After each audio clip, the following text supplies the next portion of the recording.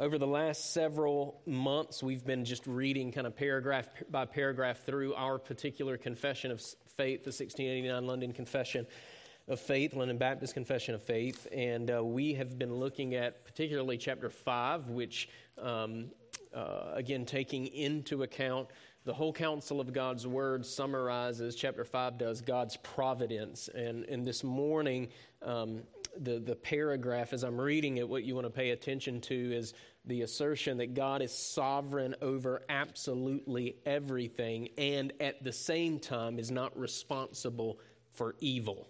Okay, and so that's kind of what we're listening for in paragraph 4 here. It says this: the almighty power, unsearchable wisdom, and infinite goodness of God so far manifest themselves in His providence, okay, that His determinate counsel extendeth itself even to the first fall and all other sinful actions, both of angels and men, and that not by a bare permission, which also He most wisely and powerfully boundeth and otherwise ordereth and governeth in a manifold dispensation to His most holy ends, right? So think, Joseph, what you intended for evil, he says to his brothers, God meant it for what? For good, okay? Yet so, as the sinfulness of their acts proceedeth only from the creatures and not from God, who being most holy and righteous neither is nor can be the author and or approver of sin. So that is paragraph 4 of chapter 5 of our confession. And so with that said, if you have your Bibles, I'm not going to tell you to turn to a particular book of the Bible quite yet, but just get them ready. We're going to kind of work our way through different passages of Scripture together this morning. We're going to get back into our series on the Gospel of Mark in the beginning part of February.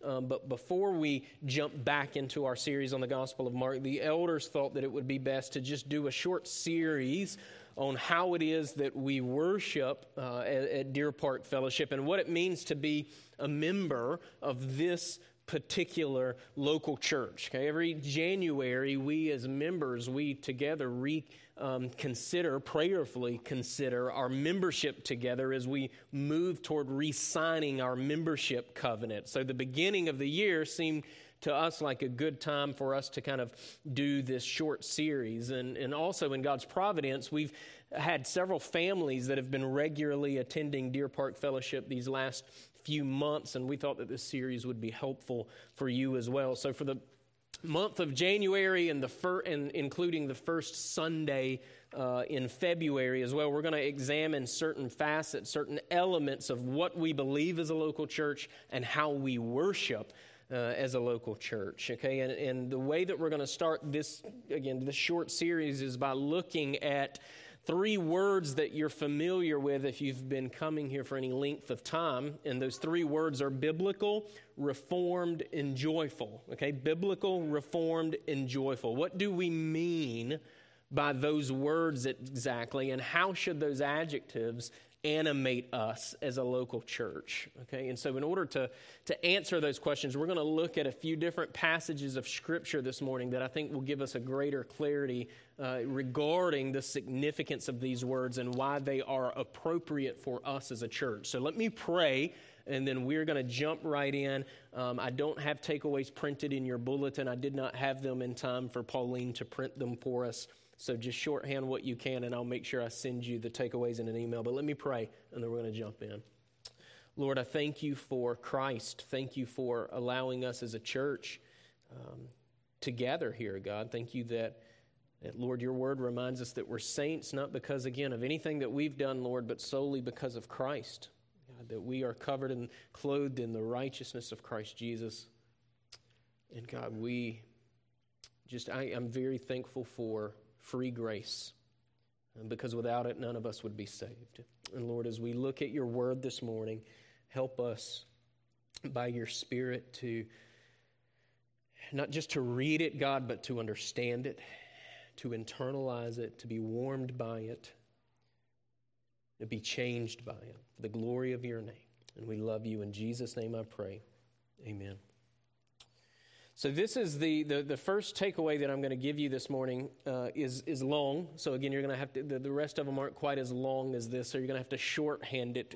And again, I'll send this to you later, but we're going to look at the word biblical first, okay, the word biblical. And to be biblical, and this is kind of the takeaway for it, if you will. To be biblical is to be committed to the whole counsel of God's Word. Okay, to be biblical is to be committed to the whole counsel of God's Word, knowing that all of Scripture testifies to us about the person and work of Jesus Christ. Okay, so to be biblical is to be committed to the whole counsel of God's Word, knowing that all of Scripture testifies to us about the person and work of Jesus Christ. And being biblical, right, if we're going to be serious about that, being biblical, it necessitates at least three things for us primarily. First, to be biblical is to be Christocentric.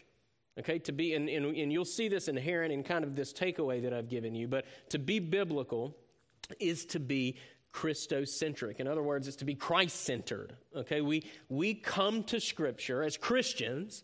We are to come to God's Word with the presupposition that the Bible is one cohesive book, right? We come to the Word of God knowing, experientially knowing, right? Because we've tasted and we've seen that the Lord's good, that the Old Testament points us, sinners, toward Christ, who's our Savior, right? So we have to come to the Scriptures that way, right? To not do so, to not come with that presupposition is to handle the Word of God wrongly, right? You can have all the interpretive tools in your tool belt, right? You can have all the learning, you can have all the training, and you can still miss the point of the Bible if you miss the Christ-centered nature of the Bible. Right? Jesus says in his rebuke of the learned and professional religious leaders of the day in John chapter 5 verse 39, he says this, "You search the Scriptures, for in them you think you have eternal life, and these are they which testify of me." Which testify of me. Right? After the resurrection of Jesus, he calls his own disciples foolish for missing the most important point of all of the Scripture. In Luke chapter 24, verses 25 to 27, Jesus gives this rebuke. "Then he," Jesus, "said to them, O foolish ones," okay, "O foolish ones, slow of heart to believe in all that the prophets have spoken. Ought not the Christ," the Messiah that is, right? "Ought not the Christ to have suffered these things and to enter into his glory?" And beginning at Moses, this is what Luke, the physician, recounts for us. And beginning at Moses and all the prophets, he, Jesus, expounded to them, his disciples, in all the Scriptures, the things concerning himself. Right? If we don't have the presupposition that the Scriptures testify about Jesus Christ, right, we can't interpret it rightly. We can't handle it rightly, right? We may know the history of the Bible. We may be well versed in the original languages, but if we don't read and interpret as a spiritual discipline, right, in this Christ-focused way, we'll miss what the Holy Spirit of God is communicating through his living and his active word. Right? We have to come to the Bible as God's church with eyes of faith. We have to see it with eyes of faith. We have to come prayerfully dependent upon the Holy Spirit of God. We have to come to marvel at Christ, who is the fulfillment of both the law and the prophets. And if we don't come with a commitment to see Christ in Scripture, how could we find good news for sinners? How could we find good news? One commentator says it this way. He says, "There's an old jingle which is certainly simple and verges on the simplistic, but our forebears were fundamentally right when they taught it." And I thought that this was good here. He says, "The Old Testament is Jesus predicted. The Gospels are Jesus revealed. Acts is Jesus preached. The epistles, Jesus explained. and the revelation Jesus expected. Right? He's the climax, this commentator goes on, he's the climax as well as the substance and the center of the whole. In him all God's promises are yes and amen, 2 Corinthians 1:20. Right? So when we say that we want to be biblical as a church, right, we mean first and foremost that we want to be Christ-centered. That's what we should mean first and foremost, that we want to be Christ-centered, because it's the Bible that testifies about Christ, and it's the Holy Spirit of God who exalts Christ to us from the pages of Scripture. Okay, so that's the first thing, right? A very fundamental thing that should come to our minds when we use that word biblical. We should strive by God's grace, strive by the Spirit of God living in us to see Christ as the center person of the Scripture. Being biblical, it also, second thing, it also necessitates that we preach and teach all of Scripture. Right? We preach and teach all of Scripture. We don't have the authority to neglect or alter or manipulate any aspect of God's Word. We don't have any authority to be able to do that to a single doctrine, not a single verse. Right? You've heard me say this before, but when we read and interpret the Bible, we're to do so with the whole counsel of God's Word in mind. And this means that we have to know and be committed to knowing what the whole counsel of God's Word says. Right? Every word of Holy Writ, every passage of Scripture has been breathed out, right? We confess this. Our standard of faith says this. It's been breathed out. The Word of God testifies about this itself. Right? It's been breathed out by the Holy Spirit of God, right? The Holy Scripture, it has one divine author. And the Word of God is a gift to us. It's a gift to us. God has revealed Himself to us in a special way in His book. And that means that all of God's Word, all of it, is important and it's profitable.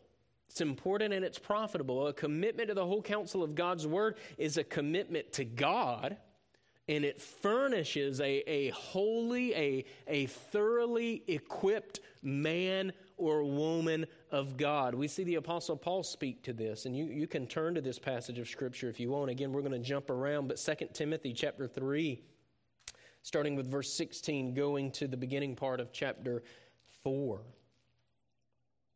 The Apostle Paul, he says this: all Scripture, okay, not some of Scripture, but all the Scripture is given by inspiration of God, right, through the Holy Spirit, okay, and is profitable for doctrine, for reproof, for correction, for instruction in righteousness, that the man of God may be complete, thoroughly equipped or furnished, some translations say, for every good work. It goes into chapter 4 here. I charge you therefore, right, in light of that, Paul says, I charge you therefore before God and the Lord Jesus Christ, who will judge the living and the dead at His appearing in His kingdom. Preach the word. Be ready in season and out of season. Convince, rebuke, exhort with all long-suffering and teaching. 2 Timothy chapter 3, verse 16 to the first two verses of chapter 4. Right, Paul, he charges Timothy that he preach the word, and by word he means all Scripture, right? He qualifies the word in verse 16 in this passage here, but he says preach all of God's word, because the Scripture is profitable and it's breathed out by the Holy Spirit of God, right? And the Holy Spirit of God, through Paul here in this little section, knows the challenge that this is and that this would be, not just to Timothy, who's a pastor, but to every pastor that would follow Timothy, because pastors are sinners. Right? Pastors wrestle with a desire to be light. Pastors wrestle, elders wrestle with compromise. Pastors wrestle with neglecting aspects of God's word that they fear people will grumble at. Pastors wrestle with their own inadequacies at handling and interpreting the Scripture. Right? So Paul here, again, under the inspiration of the Spirit of God, says that the Word of God must be preached, and it must be preached in season, and it must be preached out of season. In other words, the whole counsel of God's Word should be preached in the favorable times, right, when it's well received by the people that it's being proclaimed to, and it's to be preached in the unfavorable times when it's rejected and when it will cost you something or perhaps cost you everything, including your life. Right? We haven't experienced here in the States that sort of persecution, right? The sort of persecution that the early church here experienced, or the sort of persecution that our brothers and sisters have experienced around the world. But we do see increasingly that a commitment to the whole counsel of God's Word will now cost you something in our society as well. All right? And I'm not talking about sinful, rude ways in which the Bible is kind of manipulative, I can't even say the word, is being used in a manipulative way, like a weapon, right? But I have in mind here that being this sincere or warm or vibrant sort of Christian, even that will cost you something now. Right? Being committed to the whole counsel of God's Word, it may cost you your reputation. It may get you classified as being anti-intellectual. Right? It may cost you relationships. It may cost you various career advancements, career opportunities. Right? What are some of those commitments, just to make it specific, right? So it's not pie in the sky, what are some of those commitments that are increasingly costly in our society? A commitment to the exclusivity of Jesus Christ makes you narrow-minded about other religions. Right? The message of the cross, the Apostle Paul says elsewhere, the message of the cross is foolishness to those who are perishing, 1 Corinthians chapter 1, verse 18. I remember recently sitting with an agnostic who wanted to hear my thoughts on other religions and was taken aback that I really believe that Christ is the exclusive way to have peace with God and that all the other religions are damning. How could I be so closed off? How could I be so narrow-minded in my thinking? Right? In orthodox understanding of Genesis and creation and a literal Adam, right? It makes you anti-science. Right? In other words, to read Genesis as history documented by God Himself instead of allegory, it makes you simple-minded. Here's one: a commitment to a biblical sex ethic. Right? Marriage as instituted by God and reserved for one male and female in a covenant relationship. That could cost you something. To say that there's only two God-assigned genders can cost you something.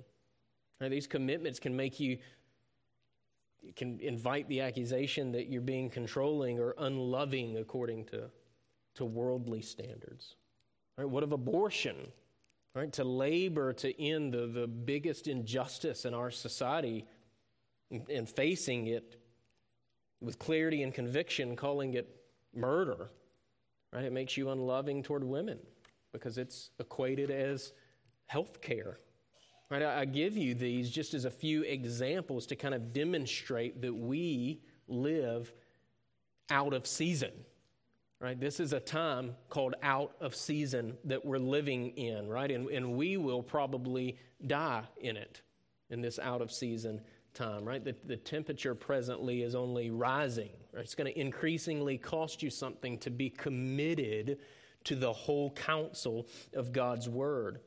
But there it is in the text that I read to you just a moment ago, the Apostle Paul's commendation to Pastor Timothy, telling him to preach all of God's Word, to be committed to it, nonetheless, no matter what.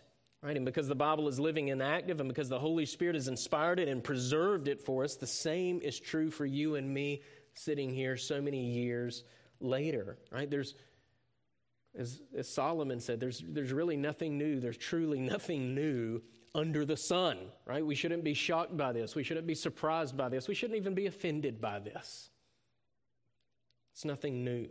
Right? Being biblical, it doesn't ebb and flow in favorable and unfavorable seasons, because being biblical, being committed to the whole counsel of God's Word, is to be unchanging, because the God who authored the Word is himself unchanging. So being biblical is to be committed to the whole counsel of God's Word, both in favorable seasons. Praise God for favorable seasons. I long for favorable seasons, and I'm sure you long for favorable seasons too, and we should pray toward that end, right? That we will enter those favorable seasons where God's Word is received with joy and gladness.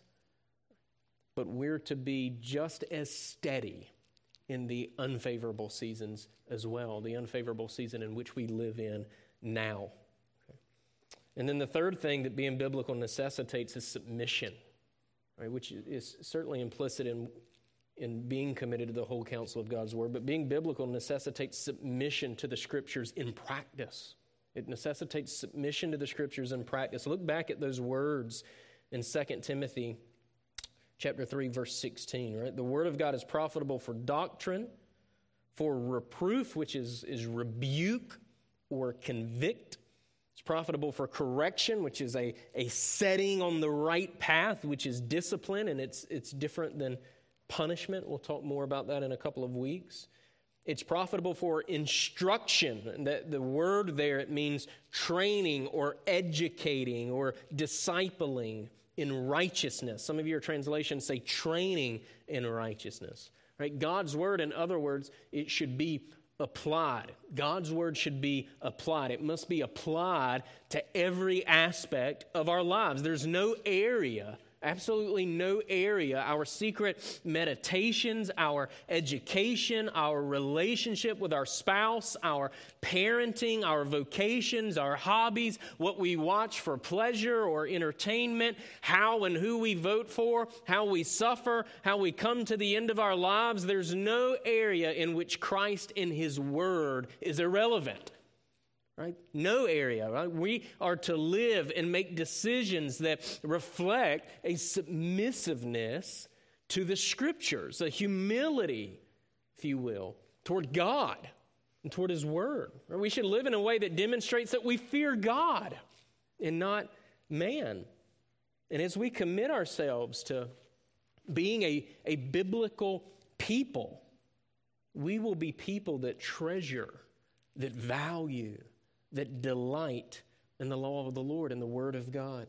Blessed is the man who walks not in the counsel of the ungodly, nor stands in the path of sinners, nor sits in the seat of the scornful, but his delight, which hopefully by God's grace will be our delight, is in the law of the Lord. And in His law, he meditates. He's obsessed with it, right? He meditates day and night. He shall be like a tree planted by the rivers of water that brings forth its fruit in its season, whose leaf also shall not wither, right? Especially in those out-of-season times, right? His leaf shall not wither, and whatever he does shall prosper. Psalm 1, verses 1 to 3. So we want to be a people that are biblical. Secondly, and these last two will go quicker, but biblical for us is foundational, right? Secondly, to be reformed is to be committed to apostolic doctrine. To be reformed is to be committed to apostolic doctrine. And if I could bottom line what being reformed is, it would be this. To be reformed is to be God-centered. To be reformed, if I shorthanded it for you, to be reformed is to be God-centered, not man-centered. Right? To be God-centered, not man-centered. Right? We want to be a God-centered church. Right? When we come together each Lord's Day, we should ask ourselves, is the Lord pleased with this? Is the Lord pleased with this? And that most important question, because it is a most important question, right? That most important question should trickle down into the rest of our lives, the other 6 days of the week. Now, that word, reformed, it brings to our minds what? Right? The Reformation, right? We kind of think about the Reformation when we hear that word, that movement that became prevalent in the 1500s Right? But what we should see is the men of the Reformation, men like Luther and men like Calvin and Zwingli and Knox and Bucer and Tyndale and men like them, they weren't inventing doctrines and systems of thought. That's not what was happening in the 1500s. They weren't even seeking to start what we now consider our Protestant tradition. Right? They were calling the Catholic Church back to biblical fidelity. Right? They were seeking to do what is inherent in the word reform. They were seeking to reform the Catholic Church. Right? And in that way, Protestants are more Catholic than Catholics are. Right? If you want to, we can put it that way. But these men in the Reformation, they were calling for the very thing that we have written out on the wall here in the coffee area as a reminder, what became known as the 5 solas of the Reformation, right? Which, in short, is grace alone, through faith alone, right? In Christ alone, as revealed in Scripture alone, to the glory of God alone. Right? Those solas, they weren't invented in the 1500s, but they were recovered and they were reasserted, okay, through various creeds and confessions, and in the way that the churches began to worship at a great cost to them during the Reformation, and what would be considered a very unfavorable season, right? Our tradition exists because of faithful Christians in unfavorable times. So how could we selfishly drop the torch now in some act of self-preservation? But these solas, as I said, they're not invented, but they were recovered and they were reasserted, and we see them clearly throughout Scripture. But a very concise place that you can see these solas, if you want to flip over there, is Ephesians chapter 2, verses 8 to 10. Right? You're familiar with this passage, but I'll read it to you nonetheless. For by grace, right, you have been saved through faith, and that not of yourselves. It is a gift of God, not of works, lest anyone should boast. For we, right, you and me, are His workmanship, created in Christ Jesus for good works, which God prepared beforehand that we should walk in them. Right? Paul, under the inspiration of the Spirit of God, says that we are saved by grace through faith. 2 of the solas, even just right there out of the get-go, right? Now, our salvation is not through works done in righteousness. Right? We need to be reminded of this all the time because we can so easily slip into thinking that it's our good works that saved us, or perhaps it's our good works that preserve us.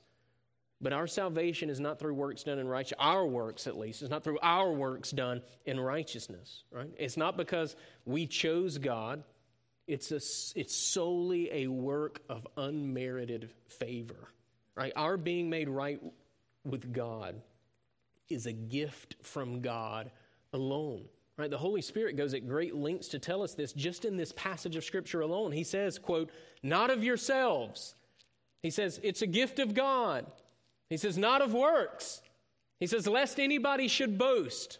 Right? Our salvation and the good works that we're saved to do are prepared beforehand by who, according to that passage?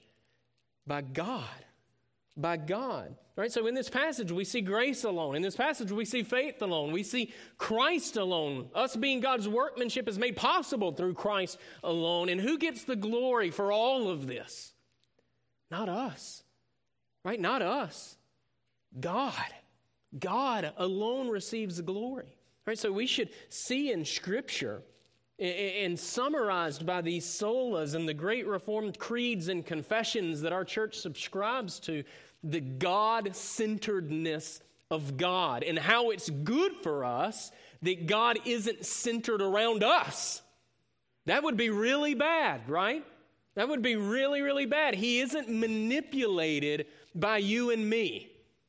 He can't be manipulated by you and me. He doesn't frantically respond to you and me. We don't catch him off guard. He is the immutable, eternal God who saved us according to his own character for his own glory. And that, for us, should produce a peace.